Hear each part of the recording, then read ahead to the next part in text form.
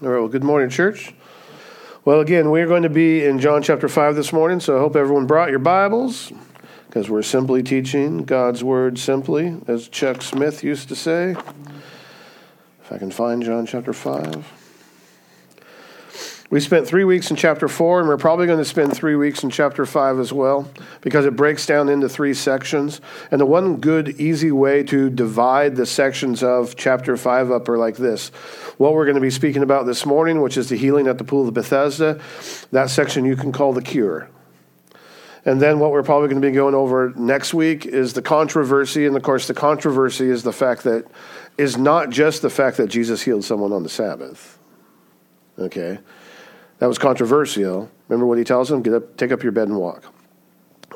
They weren't really mad at that guy, but they want to know who told him to do it, which was Jesus. The controversy isn't so much that it was done on the Sabbath, though. That was controversial. The controversy, which we'll talk more about later, is what Jesus says in his response to them when they ask him about it.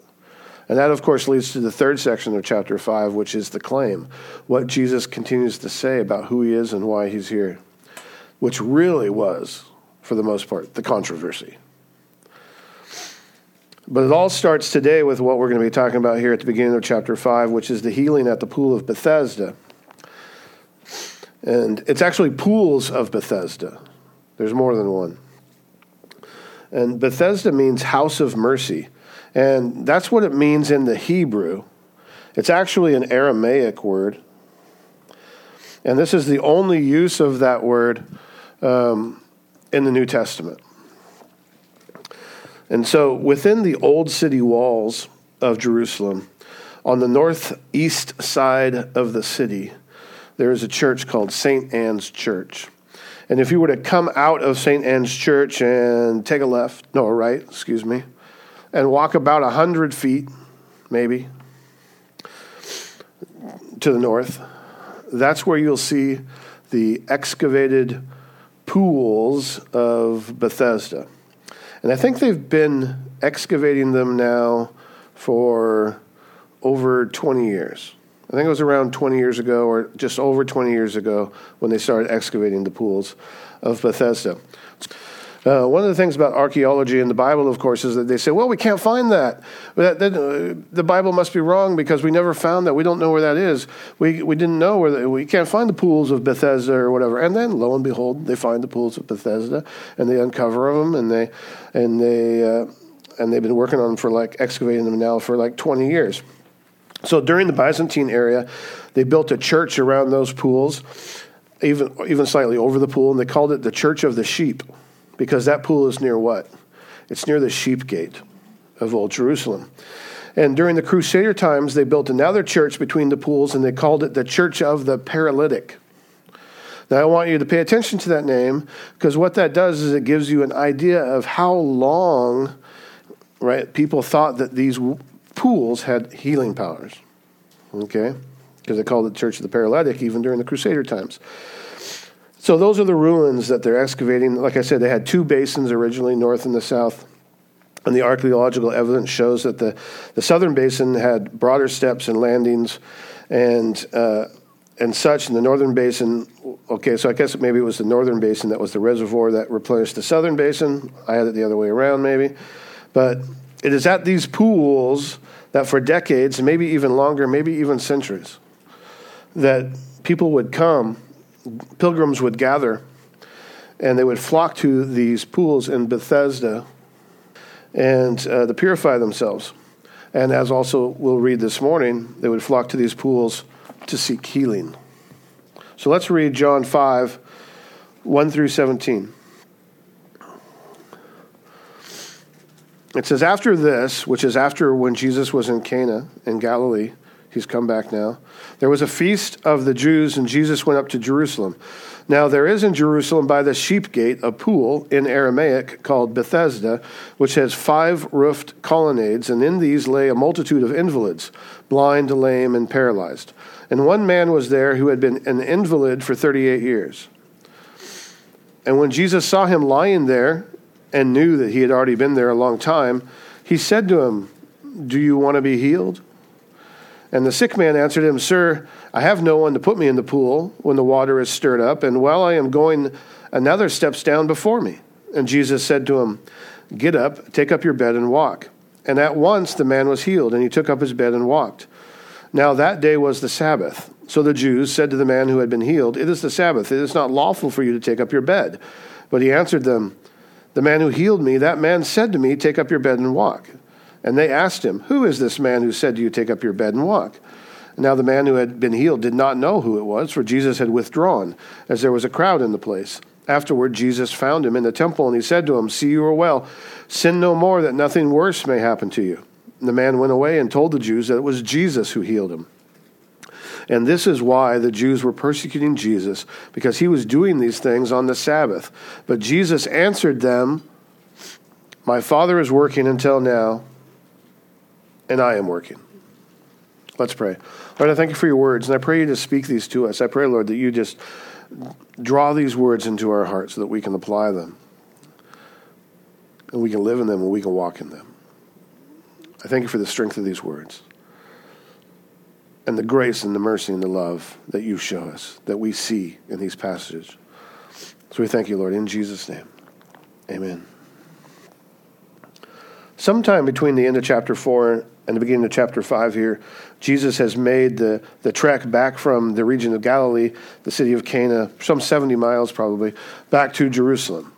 It doesn't tell us, how long that took or what happened in the meantime. None of that's really important. But remember, if he left Judah at the beginning of chapter 4, if he left Judah to avoid the limelight because he was getting too much attention, because his disciples were baptizing more people than John's disciples were, and it was attracting crowds or whatever, then he comes back to Jerusalem to do just the opposite, actually. All right? To in a sense, he comes back to Jerusalem to stir up the waters. Right? And we'll talk more about that in just a second. But what he does today does absolutely create waves, if I can borrow the analogy. So when Jesus and his disciples come to Jerusalem, they're coming to Jerusalem for the feast. Now, it doesn't tell us which feast. Some people think it's the tabernacle, Feast of Tabernacle. Some people think it's Passover. To me, it doesn't really matter. And why do I say that? Because here's one of the questions you should ask yourself first. Did Jesus come back to Jerusalem to attend the feast, or did he come back to Jerusalem for one man? And I think the question answers itself. I think it's pretty self-explanatory in the passages that we just read, right? That's verse 5. One man was there who had been an invalid for 38 years. In some translations, it says a certain man. I say Jesus came back to Jerusalem purposefully for a certain man. Now, he didn't come back just for that man, but he came back for a certain man. He had a purpose. Everything he did was purposeful, right, and with intent. Now, if it had been the Passover, and Jerusalem would have been busier than normal because all the Jews returned to Jerusalem for the Passover, so it's packed with Jews. And Jesus, of course, being the Lamb of God who takes away the sin of the world, seeks out a certain man and heals him, right, at these mystical, legendary pools, the pools of Bethesda, by the sheep gate. Is that symbolic enough for you? I mean, it's possible that it was the Passover, and that, again, Jesus coming to this specific area, near this specific gate, being the Lamb of God, was a little bit of an image there for us. Anyway, these pools are legendary, and for a legitimate reason. And if you wonder what the legitimate reason is for these pools being legendary, and you look at your Bible and you're like, well, I was just counting the verses, and it goes 1, 2, 3, 5. Wait a minute. What happened to verse 4? If you look in your Bible and you don't have a verse 4, Don't be surprised. Don't fall over in shock. I don't have a verse 4 in my Bible either. But this is what verse 4 says. King James or New King James, maybe even the NASB will have verse 4, but most other translations take verse 4 out. But this is what verse 4 says. And they take it out because verse 4, they say there's not enough early manuscripts that have verse 4 in it. It's only found in later manuscripts. They feel it was added later. Right? And they added it later for context concerning the superstitions and the religious folklore of the time concerning the pools. But it wasn't in the earlier manuscripts, so they said, well, we're not going to put it in there. However, I think it entirely belongs. And I think it's a fault of some of these translations to not put it in. They put a little note, see the reference for verse 4, right? And they put it down here at the bottom. But this is what verse 4 says. It says, for an angel of the Lord went down at certain seasons into the pool and stirred the water, and whoever stepped in first after the stirring of the water was healed of whatever disease he had. That's what verse 4 says. So this is the legend behind these pools. When we read verse 7, the sick man tells Jesus, he says, sir, I have no one to put me into the pool when the water is stirred up. Right? So if we don't have verse 4 and we go down and we read verse 7, we're like, why does he want to be put in the water when it's stirred up? Well, verse 4 answered that question for us. So verse 4 should be in there. Right? Anyway, was this just superstition? Is this just folklore? Is this just, legend that over time all these people are like, these waters have magical healing properties. I mean, you think of it today. There are places today where people will tell you that, hey, these spas or those saunas or those natural water things, you go here and you swim in that lake, or you go here and bathe in this sauna or whatever, that these naturally formed that come off these mountains here. Hey, it's great for you. It's going to rejuvenate you. Go find the fountain of youth, like with Ponce de Leon. He's still searching for it out there somewhere, right? And these things, we have all these legends about these things where you can go to and you can bathe in this and you can do this and you can find that, and there's all these legends about all kinds of things. Was this just another one of those legends? Well, John doesn't treat it like another legend. I don't think it's superstition, because if it was just superstition, would you have had a multitude of people with all these various ills, right? What various ills? You have the blind, the lame, and the paralyzed, as it says in verse 3. I mean, something extraordinary at one time happened to someone in this pool, so that now all these people just sit there waiting for the waters to be stirred up. Matter of fact, even this person that Jesus come to says, I don't have any way to get to the pool fast enough when the waters are stirred up, right? Even if I could get up and walk into it, someone always beats me. Which means in his time, something happened, because he had seen the waters get stirred up and he just couldn't get down there fast enough. So someone at some time was healed by stepping into that pool. Now you say to yourself, would God heal that way?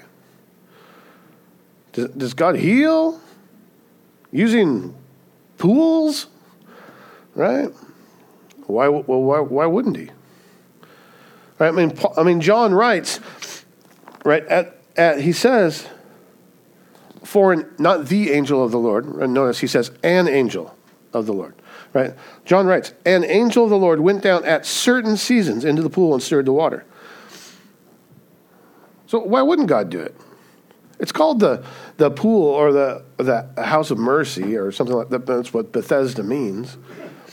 So God used this as a healing tool for people. I mean, when you read through the Bible, you find that God can and do things in unexpected ways, right? I mean, if in 2 Kings chapter 4, they're making a stew, and all the people that are with Elisha, they go out and they find ingredients for this stew. And, of course, they don't know what they're getting. They're just grabbing things, right? Oh, that looks good. Let me grab those weird-looking mushrooms over there, right? And so they put all this stuff into the stew, and then they cook it up, and they're eating it. And when they start eating the stew, they're like, uh-oh, it's poisonous, right? We've put something in here. They say there's death in this stew, I think is what it says in 2 Kings, right? And Elisha, he doesn't even panic. He says, just grab some of that flour there and put it in. Okay, stir it up. You're good to go. All right? You're not going to die now. So if you have people being healed by Elisha purifying a stew, right? I mean, Naaman was healed by washing in the Jordan River.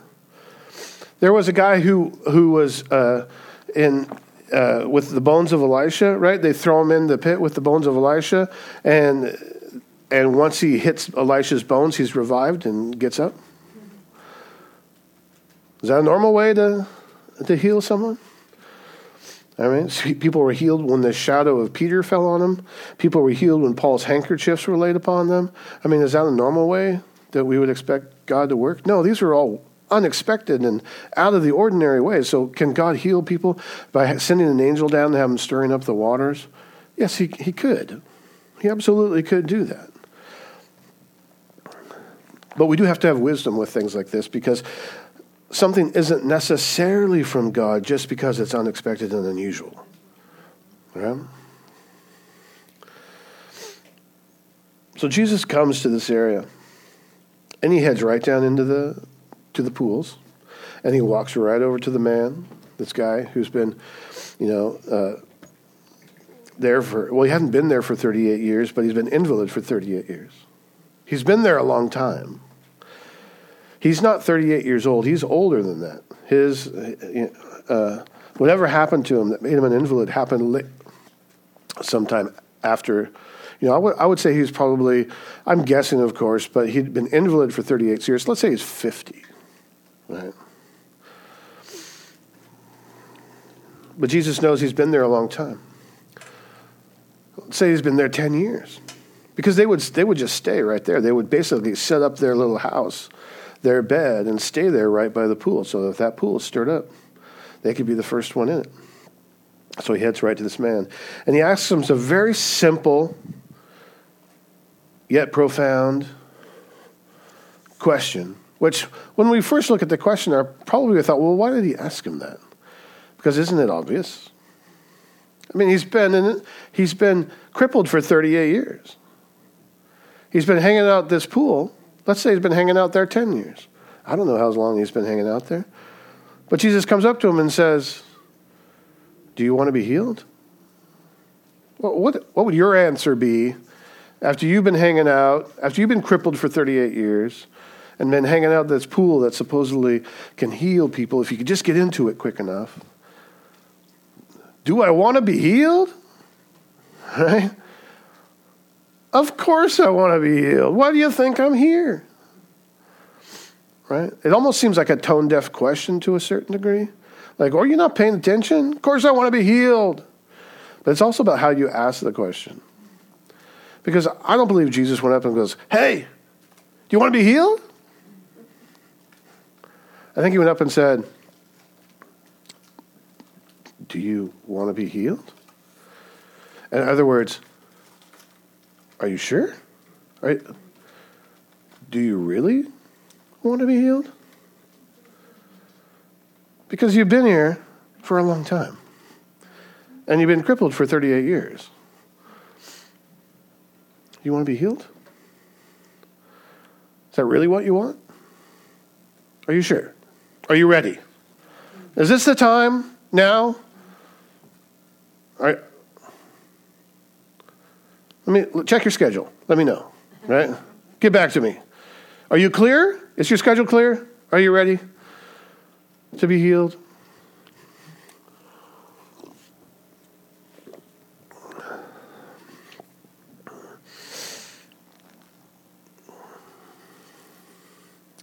Of course he wants to be healed. But understand this. The question is valid. Because when we're focusing on our own self, when we're focusing on our own ways, like if I just follow this program, if I just do this, if I just follow this, get my health better or whatever, I can get myself back. Right? I can make myself better. I don't need Jesus. I don't need God. I can do this on my own. And the longer we think that we can do it on our own, and the longer we stay in that crippled state, maybe physically or even spiritually, the more we push off our need for God. And so when God comes at that moment and he says, hey, do you want to be healed? He knows you want to be healed. He just wants to know if you want to be healed. Right? Are you sure? Because you've been living like this for such a long time, it would seem to me that maybe you don't want to be healed. Maybe you like living like this.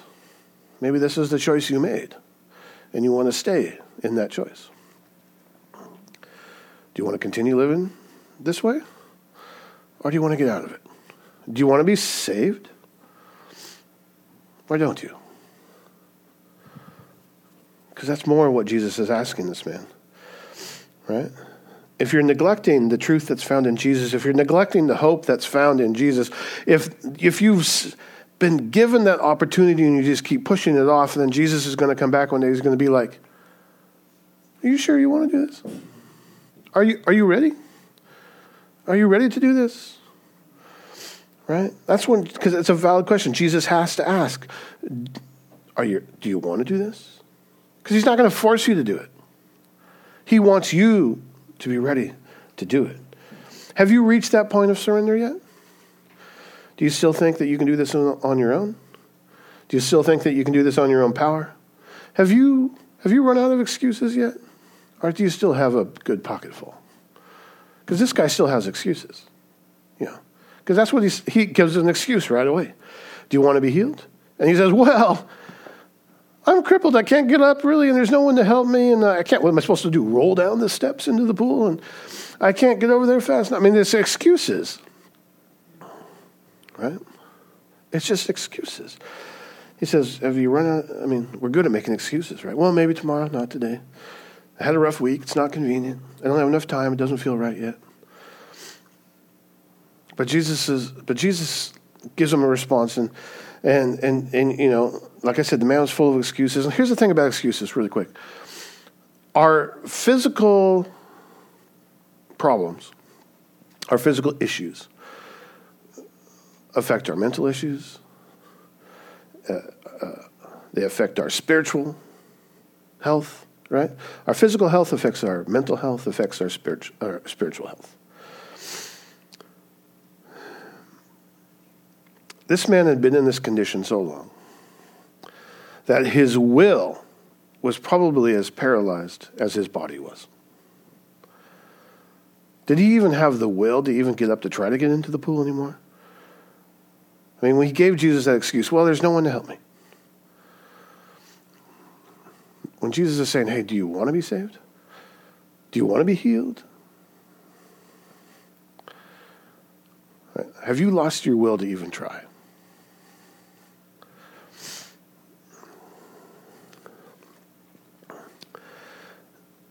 When we lose our will to continue to seek God, when we lose our will to even cry out anymore, right? When we become spiritually paralyzed in that way, that's sin in our lives. That's the effect that sin, has on us, right? It takes away our will to find healing. It takes away our will to look for hope. It takes away our will to seek out Jesus. It takes away our desire to change, even when we can clearly see the damaging effects that the sin is having upon our lives. We can do this on our own. We've got this. But we actually don't got it. And we can't do it on our own. We don't even have the will to try anymore. We're just going to sit there on our bed, pull up the covers, and not get out for the next 38 years of our life, right? Listen, our pride is the flag on top of the mast which is the last thing people will see as the ship sinks into the water. Right? Pirates of the Caribbean, remember that?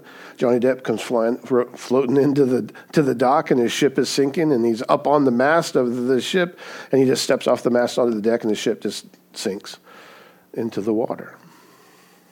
That's what a pride will do for us. That'll be the last thing people see is our pride as we sink below the waves. We drown ourselves in our own attempt to continue to try to save ourselves or help ourselves when we can't do it anymore. And we know we can't do it, but we're just too prideful. We've lost the will to do anything else. Lifeguards will tell you that when someone is having an issue, they see someone, they're possibly drowning out in the water, right? So I've heard that there's even possibly, I don't know if this is true. I couldn't verify it, but I heard that they even have a built-in delay. They see someone that looks like they're drowning. There's a built-in delay. They're not to immediately run. 5 seconds. You would think now 5 seconds could be like life or death, right? In a situation like that. But a lifeguard's trained to know a couple of things. One is the person really drowning? Is it a problem, right? And if they're not 100% sure if the person's actually drowning, then they have to know if the person's drowning. And you're like, well, this is ridiculous. Why would they have to know if the person's drowning? Because if that person doesn't know they're drowning yet and hasn't given up trying to save themselves, then when the lifeguard goes out there to rescue them, that person will fight the lifeguard and can end up taking them both down. It can drown both of them. So, the question is, how long does it take a person to empty themselves of themselves? Do you understand? How long does it take you to get you out of the way so that you can then turn to Jesus? Right? Listen, this guy had been crippled for 38 years. Sin was a problem in his life because later when Jesus meets him in the temple in verse 14, he says, see, look, you're well. Now he says, sin no more, that nothing worse may happen to you. What is that implying? That's implying that possibly a sinful action earlier in this guy's life is what got him to where he was. It was possibly a sinful action that crippled him. And Jesus is saying, listen, you're healed. Right? Now don't sin anymore. Something worse may happen next time. Sin, pride, these things stop us from being healed. They get in the way. We need to surrender. And so that's what Jesus is asking him. When Jesus gets down to this guy who's on his bed, he says, have you surrendered yet? Have you emptied yourself of yourself? Have you gotten yourself out of the way? Are you done trying to do this on your own? Do you want to be healed? Can I heal you now? I came back to Jerusalem and sought you out. Can I heal you now? Is it time? Right? Have you surrendered? Have you come to the end of yourself? If you have, here is all you have to do. Take up your bed and walk. And it says he was healed. The guy started feeling like his legs strengthening, right? Or whatever, however it felt. If you've watched The Chosen, right? The guy he realizes his legs are like getting back under him, and he gets up, but he's not like perfect. He's still stumbling around like, whoa, but he has the strength to get back up again. And he starts, he's excited. I'm healed. I mean, take up your bed and walk? That's not a logical thing to say to a guy who's been crippled for 38 years. Right? But this is what Jesus is asking. When he's telling them, hey, do you want to be healed? He's asking, are you ready for God to do something that you can't do on your own? Well, that's what he's saying when he says, take up your bed and walk. Listen, it's not something that physically you can do on your own. You're not going to be able to do this without me. Take up your bed and walk. God will often command us to do something that we can't do on our own power, and we can only do through Jesus. Could Peter walk on water? No. Did Peter walk on water? Yes. How? Through Jesus. What did Jesus say? Step out of the boat, Peter. Come on. Right? And he did it. When did Peter start sinking? When he took his eyes off Jesus. Right? Taking up his bed and walking was trusting in the Lord. It was stepping out of the boat. It was responding to the Lord when the Lord said, are you ready? It was saying, yes, I want to be healed. And he did. And he was healed. I've heard it said that he wasn't carrying his mat, he was carrying a trophy, right? He was victorious in Christ Jesus. That was his trophy, was the fact that he was carrying his bed around. Look, I'm no longer on my bed. I'm carrying it. I'm walking around. He's dancing, through the streets of Jerusalem or whatever. Isn't that the guy who was down by the pool? Isn't that guy been crippled for 38 years? Yes. What's he doing? Looks like he's dancing to me, right? People noticed. He didn't need the pool. He just needed Jesus. This miracle is an illustration of the grace of God. This miracle, right, is an illustration of his grace and his mercy and his love. The fact that Jesus came to this man, sought him out, spoke to him, healed him, and then met him later in the temple is proof of the Lord's grace and the Lord's mercy and the Lord's love for us. I came in to heal you, and now I'm letting you know later when he meets him, right? Sin no more. That's because God loves us. Again, if you've watched this episode on The Chosen, it's in season 2. After he heals this man, it's Matthew, I think, who comes up to him and on the show, and he says, why didn't you just wait a few more minutes until after sundown? Then it wouldn't have been the Sabbath, and we wouldn't have this problem on our hands. And I bring this up because Jesus' response to Matthew on the show echoes what the person was waiting for, actually. Jesus' response is to Matthew, he says, well, kind of says it smirkingly, right? He says, well, sometimes you just got to stir up the water, right? The thing is that the guy was looking for physical healing through a pool. He was waiting for the waters to be stirred up, right? Because that was the legend. An angel of God could come down, stir up the waters. So you can get in, you can get healed. Well, guess what?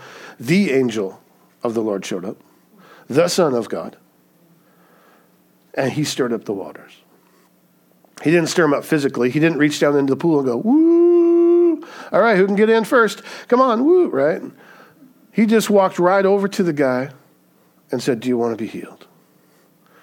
And in doing so, he stirred up the waters. He stirred up the waters spiritually for that guy.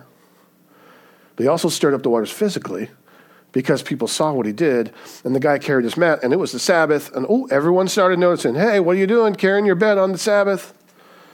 Right? And he's like, well, the guy told me to. What guy? The guy that healed me and told me to take up my bed and walk. Who was it? I don't know. Right? I don't know who it was. Well, it was Jesus. And Jesus meets him later. And when he finds out later it was Jesus, then he goes and tells him, hey, guess what? It was Jesus. Jesus healed me. He wasn't ratting on Jesus, right? He was sharing the gospel is what he was doing. Hey, I just found out who healed me. It was Jesus. And they're like, oh, right? Jesus. He was excited. Jesus stirred up the waters. So I'm going to end with the same question I started with. Did Jesus come to Jerusalem for the feast, or did he come to Jerusalem for one man? He came to Jerusalem for one man. But he came to Jerusalem intentionally and purposefully to stir up the waters, which is exactly what they were waiting for at that pool. But he came for one man, and he came on the Sabbath. He came to show that he was the Lord of the Sabbath. He came to show to the man who was waiting there by the mystical pools of Bethesda, who had been waiting years and years for a supernatural stirring of the waters. He came to show him that he can stir up the waters himself, that Jesus can do it. Listen, I'm the one who stirs up the waters. I'm the one who heals. I have the power to do this, right? I have the authority to heal. I have the authority to give life, and I give it abundantly. Listen, I healed you. I'm going to heal you through the power of my spoken word. take up your bed and walk. And that power has been given to me by the Father, by God. I'm the Son of God. And that's how Jesus stirred the waters physically, right? That's how he caused a disturbance. That's how he created a commotion. That's how Jesus came, I can use one more. He came and rocked the boat, right? It was controversial, not because he healed the guy. Matter of fact, when they're mad because he's carrying his bed on the Sabbath, do they take it out on the guy? No, they don't do anything. They just want to know who told you could do this. Point us to the guy who told you could do this. They don't care about the guy who's healed, right? They don't care about him at all, right? So it wasn't controversial that he was healed. What was controversial is the fact that Jesus healed him. And Jesus healed him on the Sabbath. And then it's controversial because of Jesus, who Jesus claims to be, right? That he is the Son of God, that he is God. So there's no more anonymity for Jesus. If he left Judah because, hey, I'm drawing too much attention. He came back and then purposely brought attention to himself and to what he was doing. And that's when the trouble starts. If Jesus had been looking at not drawing attention to himself, well, guess what? That's changed, right? Because he stirred up the waters. But for you and I want you to understand this. And we're going to take communion here at the end, so just hang on. We can get complacent and comfortable in our relationship with the Lord. We can operate too much on and in our own power, right? And not rely on what we truly need, which is right in front of us, which is Jesus. Spurgeon says this about the man at the pool. He says, a blindness had come over these people at the pool. There they were, and there was Christ. Who could heal them? But not a single one of them sought Jesus. Their eyes were fixed on the water, expecting it to be stirred up. Right? They were so taken up with their own chosen way, which was waiting for the pool, that the true way was neglected. Spurgeon pictured the multitude of people waiting around the pool of Bethesda, all of them waiting, right? Looking at the water. They don't want to take their eyes off the water because they might miss it if it starts getting stirred up. And yet there was the Son of God right there in front of them, standing there, and no one was looking at Jesus. Right? They were looking for that angel to stir up the waters when Jesus was right in front of them. And Spurgeon says, how foolish is that? Right? How foolish is that? Well, guess what? You're right. It's foolish. So here's the thing. Empty yourself of yourself and give yourself to Jesus.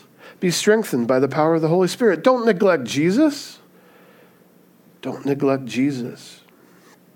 And the other thing I want to bring out is this. What Jesus did was intentional. It was purposeful. He came to heal the man, and at the same time he came to stir up the waters as far as drawing attention to himself. Right? So he stirred up the waters both physically and spiritually. So I'm going to tell you, as far as your walk with the Lord is concerned, be intentional in your walk. Right? A light in the darkness attracts attention. So point people to Jesus. Be like the disciples who in Acts chapter 17 are accused of turning the world upside down. In other words, they're saying, look at these disciples. They're stirring up the waters, right? Why? Why were they accused of that? Because they proclaimed Jesus. That's why.